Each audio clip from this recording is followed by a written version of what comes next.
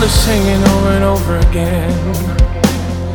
You have to make 6 figures and some change. You gotta forget about the hurt and the pain. What people say to you don't mean a thing. You have to have thick skin in this business if you wanna be in it. But the reason why I sing is to bless my Jesus' name. This is why we sing.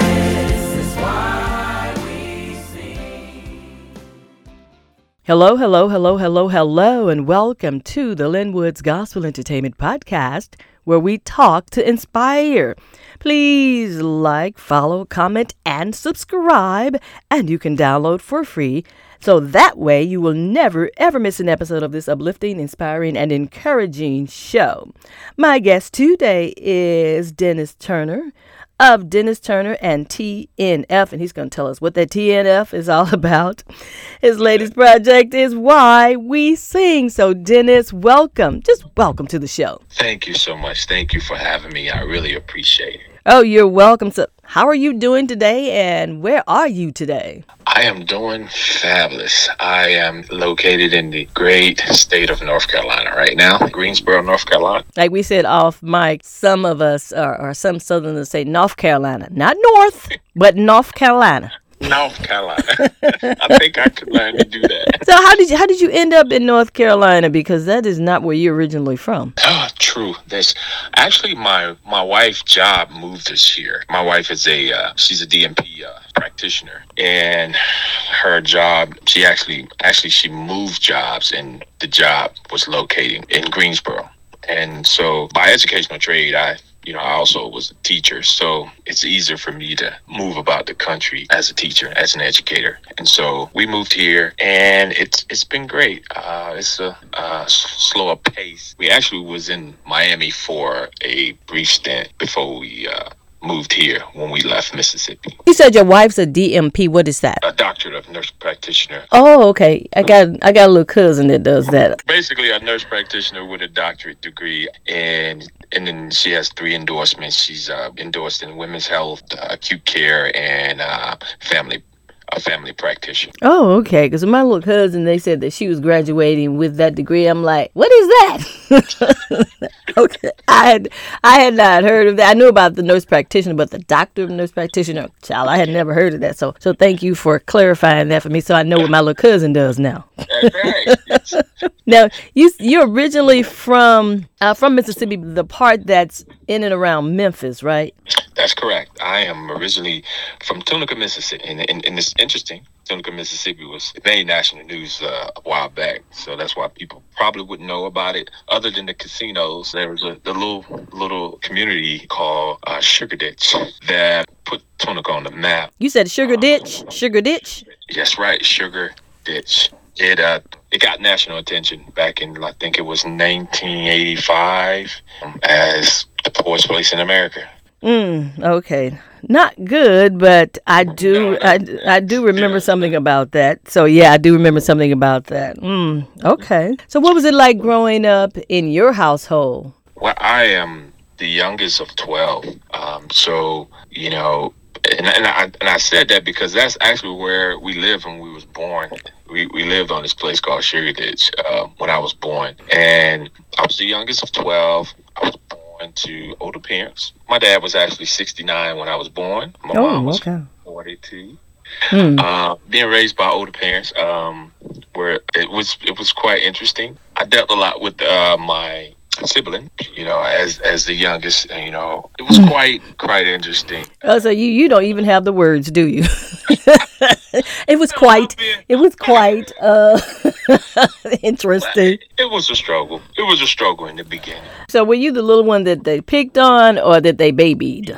I was definitely the one they picked on. Yeah, sometimes the youngest, they always give the impression that the youngest is the spoiled one. But I think my mom at that point, she probably was tired. So I guess so. She had all like, them 11 before you, and it's like, yeah, here's one more. I don't Y'all, have y'all the handle energy. it. Yeah, I don't have the energy. But the thing is, I was a pretty good kid. My sister that's next to me, they call her the knee baby. When I'm the youngest, they call the youngest the baby and then the knee baby. We Mm-hmm. actually didn't give my mom that much, and before she died, she would have told you that too. We gave her the least amount of problems, and I guess the way we looked at it was we saw so much happening, things that my sisters and brothers put her through. We just couldn't, so we were pretty much her breath of fresh air. Oh well, that's a blessing. It's like these babies didn't give mommy no additional trouble. There you go. That's right. That's correct. Now, were you all listening to a lot of music while you were growing up in that household with 12 kids and two parents? We made music. My mom was a singer. They used to call her the Mahalia of the South. She used to travel a lot with pastors. She had pastor friends. She used to work at the NAACP with some of her friends, and they used to have meetings and church services and rallies, and they always pulled her to sing. When I was little, my mom used to do a lot of singing around the house. That was I was introduced to worship at home through my mother, and watching her sing around the house as she was doing chores or just preparing dinner for the older kids from when they got home from school. And I just hear her sing, watch her make her bed and get on her knees and have worship in the mornings as a little youngster. And that was my first introduction to it. And then she started to have like a midweek service in the house. I mean, you basically have a little congregation there With 12 kids? Yeah, I guess so. Already built-in audience. Okay. built in. So she would have, we would have, we would have praise and worship and just sing. And so it evolved into when we start to get older, when we have holidays where a family come together, we would just get together and just sing different songs. What kind of music would you sing? What were y'all singing then? And who were you listening to? What were you singing? It was always gospel, choir music. At the time, a lot of choirs back then, choir music. What if it was Andre Crouch or just L.A. Mass? Or it was just choir music. Choir music. Well, what was your favorite? You had to have had a favorite one of those. When I was young, I was into quartet when I was real young. Yeah, I can imagine that down there in Mississippi and Memphis. Yeah. Yes, Lord. Yeah, Julie Hummingbirds and the gospel keynotes. I was a quartet guy when I was little. I got older, my music started to evolve, and I started to listen to different other groups, and just took a liking to Pastor Marvin Winans and Fred Hammond Commission and those kind of guys, and it just kept evolving. Oh, okay. So it kept evolving. Did you get what about your education? Did you get any musical training in terms of getting that additional education in school for music? Well, when I was in high school, I got a little experience in the show choir, which was kind of introduced me to a different style of music. By that time, we had moved to Memphis, and so we've been bused to a school outside of my community, and that school was predominantly white. So I actually joined the show choir and got a chance to travel to DC and perform with them, and it gave me a different experience. But after that, I really didn't have any training in music other than just what I got at home. Didn't know I had a gift to write music until after. It's like I went dormant with it after dealing with a lot of different things, lost my mother and loved ones, and just after going through college, and it just went dormant for a while. And then it's like I had a refound faith, and discovering that, there was a gift God had given me after going through a divorce, after I got old and got out of college. A lot of pain. God just renewed that, and I just started to write. And when I say he started pouring into me, he has not stopped. So I just started writing, and the thing about it is somehow I just always knew that was there. This was. You knew that this was your calling. This is what you're going to be doing. Right. I don't know. I just like somehow sometimes it took a while because people process things differently. And when I lost my mother in 1997, and I was a young man trying to find my way through college, and trying to figure out what am I going to do with my life, and then I started to experience a lot of different things. Like I just said, I ended up getting married too soon, and I ended up getting a divorce, and it was just a lot of things you were dealing with. And so for me, you go back to your roots, and your roots is, I was born and well, my mom took me to church and she introduced me to God when I was young. And so you go back to your roots and that newfound faith in God, then the closer you become to God, it seems to me, the more that you start to walk and figure out your purpose and walk in your purpose. And that gift started to surface. And when it started to surface, it was like overflowing. I couldn't help but to just start to walk in it. So I tell people all the time, I had never learned how to play. I just hear music in my head. Okay. And God has blessed me with a newfound friend, my music producer, Chris. We connect on such a high level. I mean, it's like he understands exactly what I'm trying to do. So when we sit down and we hammer out the music, when I give him the songs and the lyrics and the melody, it's just like he falls right in line with adding the musical instruments to what I am doing. That's how you've been making your music, huh? So, but Yes. as a gospel artist, what's been most challenging about being in gospel? Oh, mercy. Mercy, mercy me.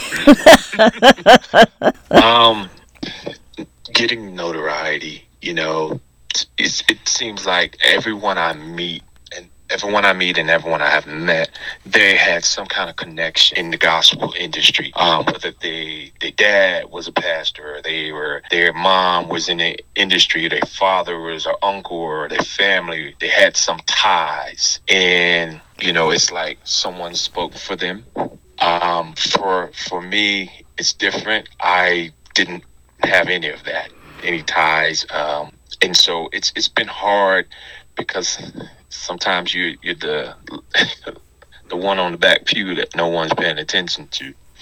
But it's real interesting how it has all worked because God gave me this idea of naming the company Turtle Nation. And that's what the TNF stand for, Turtle Nation Family. Turtle, you said Turtle Nation. What's up with the turtle? I know. Yeah. I'm a country boy. I'm a country boy. So, I don't know if you ever drove on a country road and you saw a turtle. You were going to work. And or you just go into the store and then you come back maybe a couple hours later and you're like, hey, that turtle made it all the way up here. And you're like, wow, that turtle's still there. And that's the thing about the turtle, I tell people all the time, I gave this motivational speech one time to a high school, and I was explaining to them how they should never give up on themselves. And I gave them the scenario about the turtle and the rabbit story. We all know how that turned out. Turtle, everyone knows the rabbit is faster than the turtle, but it was about the mentality of the turtle. The turtle knew he wasn't faster than the rabbit, but the rabbit got cocky and I'm gonna take a nap. But the turtle never stopped, and the turtle ended up beating the rabbit in this race. And I just use that scenario to let them know that it's not about the speed, but it's about the mentality. You never give up on yourself. You never give up on your dreams and on your goals. And that's scripturally based, right? The race is not given to the swift, that's right, but to he that endureth until the end. That's correct, and that's biblical. And so I tell people all the time, we embody the turtle. That's why we call ourselves Turtle Nation, because we never give up. Now it's taken me a while to get to this point. Because you were teaching full time, and my wife and I trying to fund our music ministry, and so it was more of a slower pace. Well, who is Turtle Nation? How many members do you have in your group? A lot of them are family members. My wife, my son. I'm training my little girl. She's also going to be featured on this album. I have 3 children. They're 16, 12, 9. All 3 of them are featured on my album. My 12-year-old shined away from singing, but he wants to be behind the scenes. So he has self-taught.